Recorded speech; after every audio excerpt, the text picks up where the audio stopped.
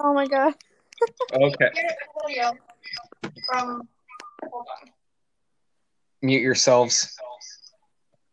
Wait, am I missing something? Mute yourselves on Google Meet.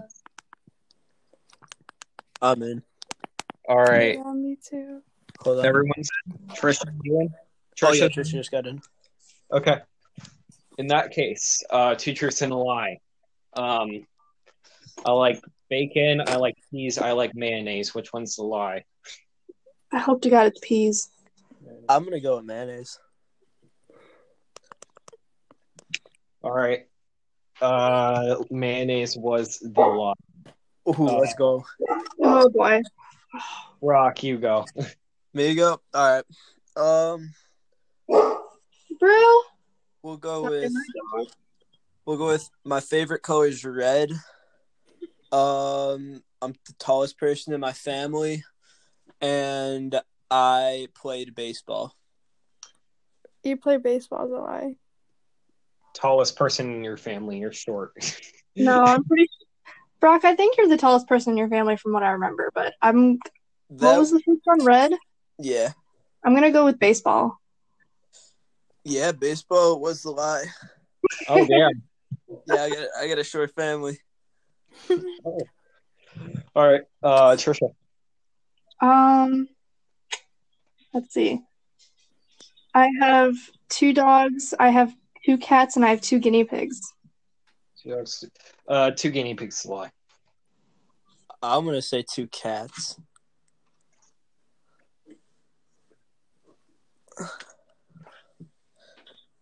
Okay, so it was 2 cats. I do have 2 guinea pigs because they're not supposed to be alone. I'm on a roll with this. You're never supposed to have like just one guinea pig because they're like social animals. That's what I thought, because I used to have 2 guinea pigs. I do have 2 dogs. My dog, who is going berserk right now, his name's Bruno. And then at my dad's house, I have a dog named Mocha. She's an American bully. Then my cat Henry is literally the love of my life. He is the prettiest tuxedo cat you will ever see. I have a tuxedo cat. He is so pretty. All right, Diana. Oh my god, this is so much pressure. Okay, I have 1 dog, I have a sister, and my favorite color is red. Your favorite color is red. I'm gonna go with that one too. I can't remember if you have a sister or not. Ah! Oh, she 100% does. I'm still gonna go with the sister. The lie was my favorite color is red. Oh, let's go. Green. All right, guys, I'm gonna end the recording now. Okay. Sounds good. Okay, bye. Bye. Oh, okay. Okay, so okay. Ooh. I'm gonna mute.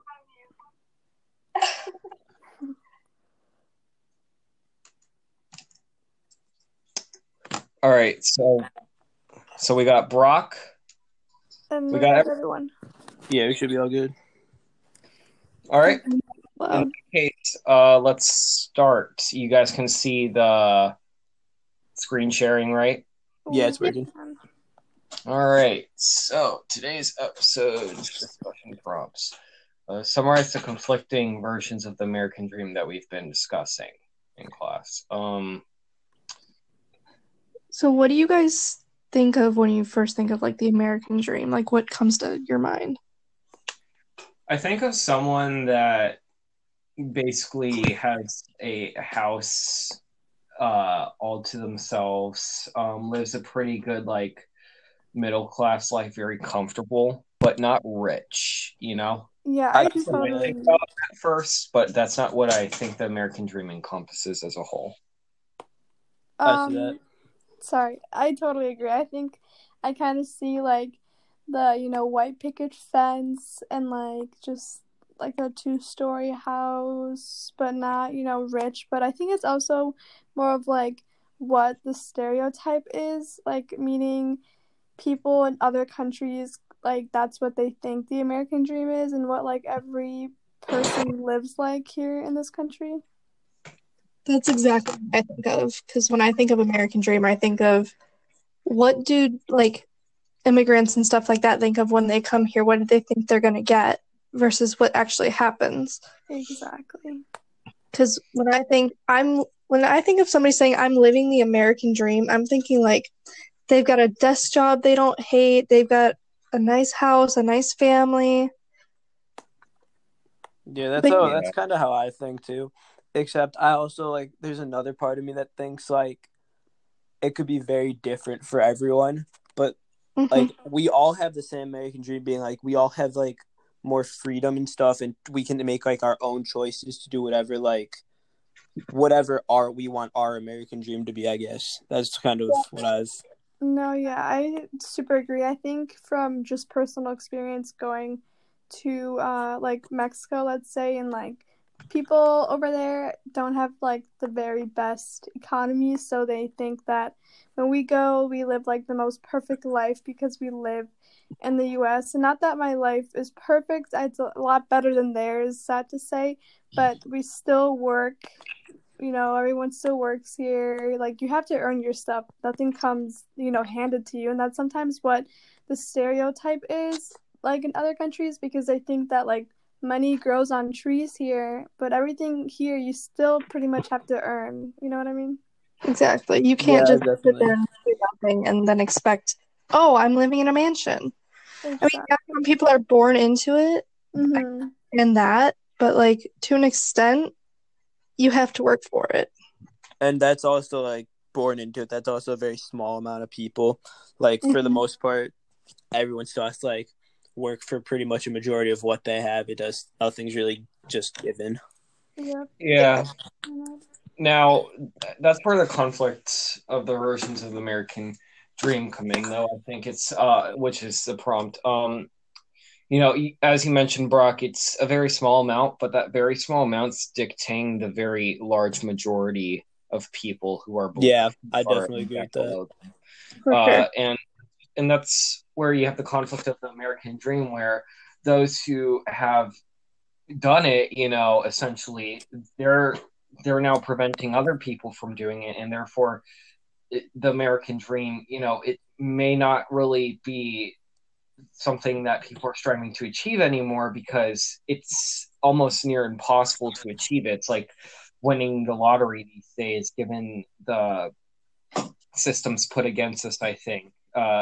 For a huge example being the ever-rising cost of college for the sake of capitalism, really. Colleges used to be a lot less expensive, a couple years ago, but now they're skyrocketing, and my fear is, well, it's already happening, but my fear is it's going to be unobtainable to most people. Yeah. Definitely. I'm sorry, go ahead. I almost wonder if they do that on purpose or if there's a reason why they have to do that. Oh, no, they do this on purpose. So the history of this is that as far as I know, is that the government used to have a huge role in colleges and whatnot, and as soon as the government stopped cut its connections essentially a lot from colleges and whatnot, colleges were a lot more free, and they were like, wait, we're not being set standards, etc. We need to make money still, but we can make a lot more money if we charge a bit more, and then it turns into more and more and more money. And that's capitalism, essentially. High demand, people are going to want it in order to live good lives. At least that's what the system tells you that you have to do in order to live a good life. And in the end, you're only going to, with college, unless you're becoming a lawyer or a doctor, and even then you have so much college debt, you're going to be living a middle class life probably at best, if you're sticking to the system. I mean, that college is going to give you. It's possible to live the American dream. Like, you can do it, but there are so many setbacks and so many difficulties with getting to that it almost seems like everybody has this view, and then all of their hopes and dreams just get absolutely crushed when they realize, holy crap, it is so much harder to do than I ever realized. Now, in terms of I think this is a good segue into like the second prompt. How do you think this is going to affect like different groups such as minorities, genders? We already talked about class, I think a little bit. So Yeah. I mean, So I think with minorities, I think that goes back to like immigrants and stuff like that. I know like minorities aren't all immigrants, but I think definitely some of the minorities and a lot of the population here are people that came to America for a better life for them and their kids and their future families. No, yeah, I completely agree with that. I think from personal experience, my parents being immigrants, we living just in my neighborhood, like we've been put down by neighbors because they just can't accept the fact that, if someone from a different country is living in middle class, like in the middle class system, and just like I think that's just a big part that people are still not used to, like immigrants being successful and living the same lifestyle other people are, living. Mm-hmm. And I don't know if it's just not used to, but I wonder if it's like ignorance of some sort. And I'm sure it is. Mm-hmm. I totally agree with that. Well, would you guys think that, though, like, hypothetically, just going off what we were talking about, like, immigrants and people who already live here, do you think they, like, have somewhat similar versions of the American dream, or do you think those greatly differ? I think they definitely greatly differ. At least, look, I can't speak, on behalf of them, but I can do my best to try and put myself in their shoes. I feel as though when you're trying to migrate to another country, it's more about stability, I think, than becoming rich. Yeah, I like the way you're looking at that. That makes a lot of sense. Mm-hmm. It kind of makes me think of like, oh gosh, what's the APGO term that I'm thinking of? I want to say it's like centripetal and centrifugal forces. Cole, please help me out if I'm wrong. One brings you in and one pushes you away. Is that what you're saying? Stuff that ties the country together and stuff that brings countries apart. Exactly. So I'm thinking like, I wonder, well, I don't wonder, but there's got to be that percentage of people that come for a better life and people that come to escape what they were living before. Yeah. And there comes, stability again, being the American dream. I certainly think that a lot of immigrants are coming more for reasons of stability, may it be seeking refuge or starting a new life altogether, Mm-hmm. Yeah. While people who've already set up a life here, especially for many generations, are going to be looking more towards becoming rich, making it up there to the top 1% or something as the American dream. But even with that, there are so many drawbacks to that idea, I think. And I don't know. I was going to say something, but I totally left the tip of my tongue. What? So you can kind of segue that into what purpose does a dream serve? Because we can start talking about like dreams in general and like I know I had this one quote I used to live by that was you wouldn't see your dreams if they weren't within reach. So are you like, would you compare dreams as to something like a goal you have? Is that like you're saying, like they're all like, if you see them, you like could perceive them as being in your reach. So would you kind of put dreams as being a goal you have, like hypothetically for the future? No, yeah, I totally put dreams as in goals or like see them because, like I guess a top dream of mine is like just to be successful and never like have any regrets, in life. So I think I do put dreams and goals, or a lot of people put dreams and goals in one specific, area. Yeah, I would agree with that. I was kind of thinking along the same page of that. I was also thinking, like, I feel like they're two different terms for a reason. Like, a goal is definitely something you set for yourself, something you want to achieve. And I would say the same for a dream, but I would also say a dream is just kind of like this perfect situation that you wish for and you hope for, but you don't see it as realistically as you would see a goal. Yeah, I see what you're saying. I would agree with that. Yeah, also, dreams are good and everything, but but again, that circles back to, hey, there's so many obstacles now set up by the people that have made it to the rich version of the American dream. It's like they keep setting threshold higher and higher.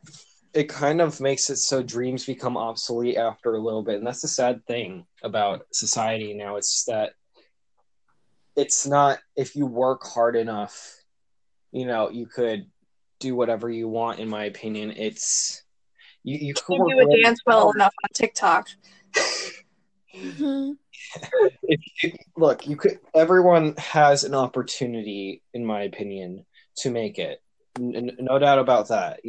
It's capitalism. But but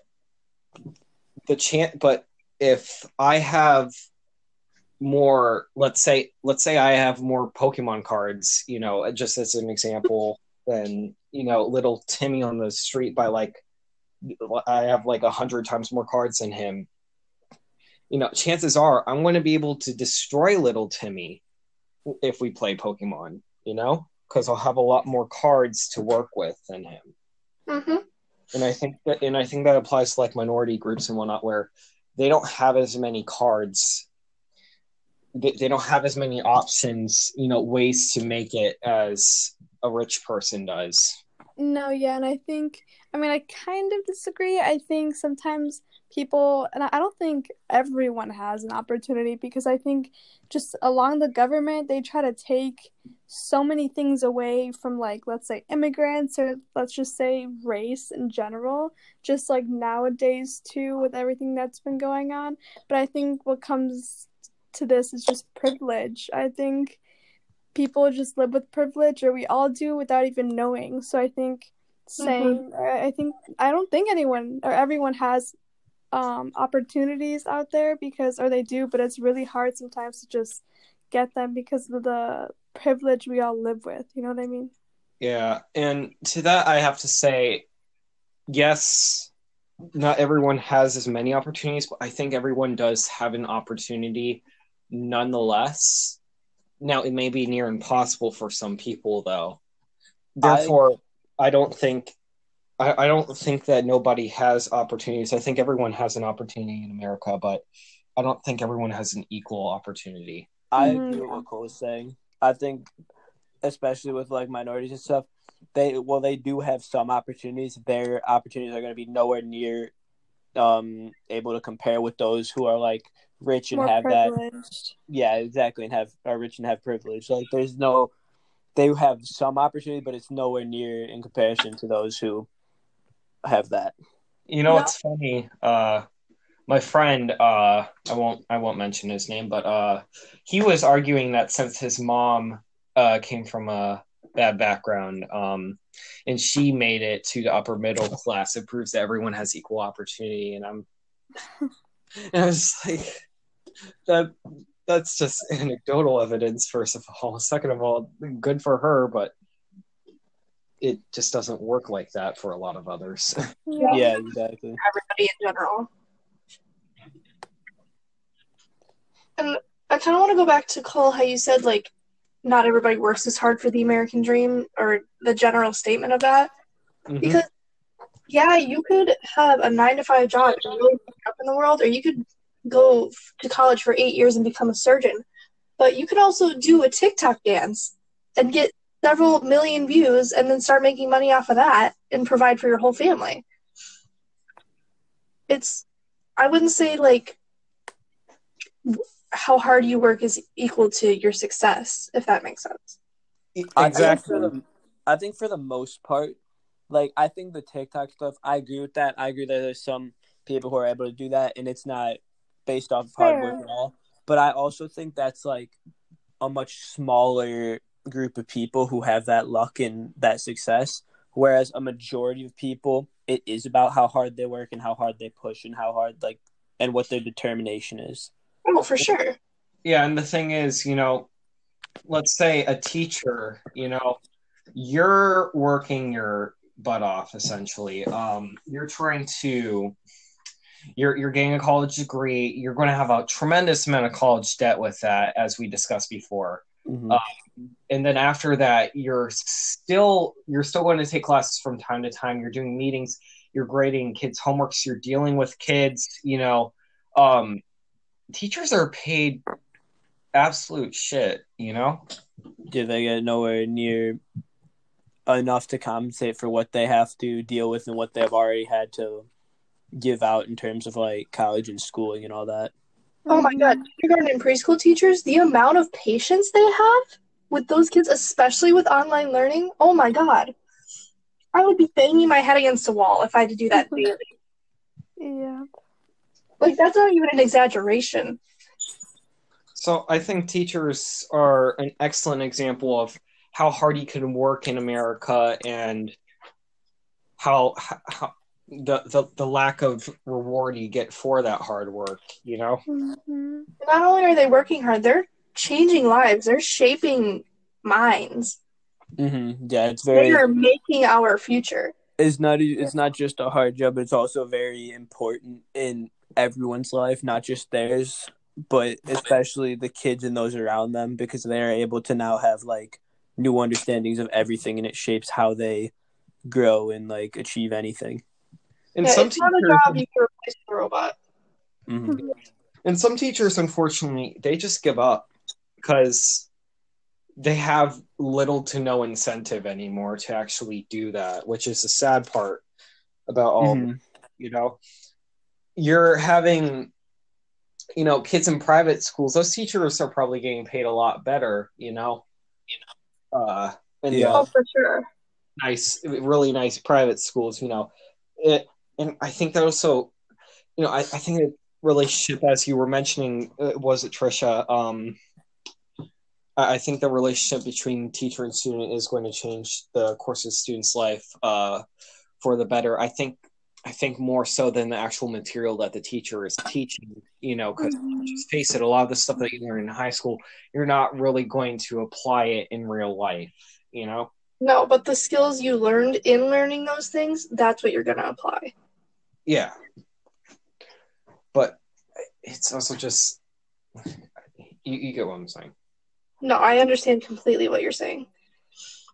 Because I always make the joke to my aunt and uncle. I'm like, what's the point in me learning, like, how to factor if I'm never going to use that in everyday life? Like, what's the point of math at this point?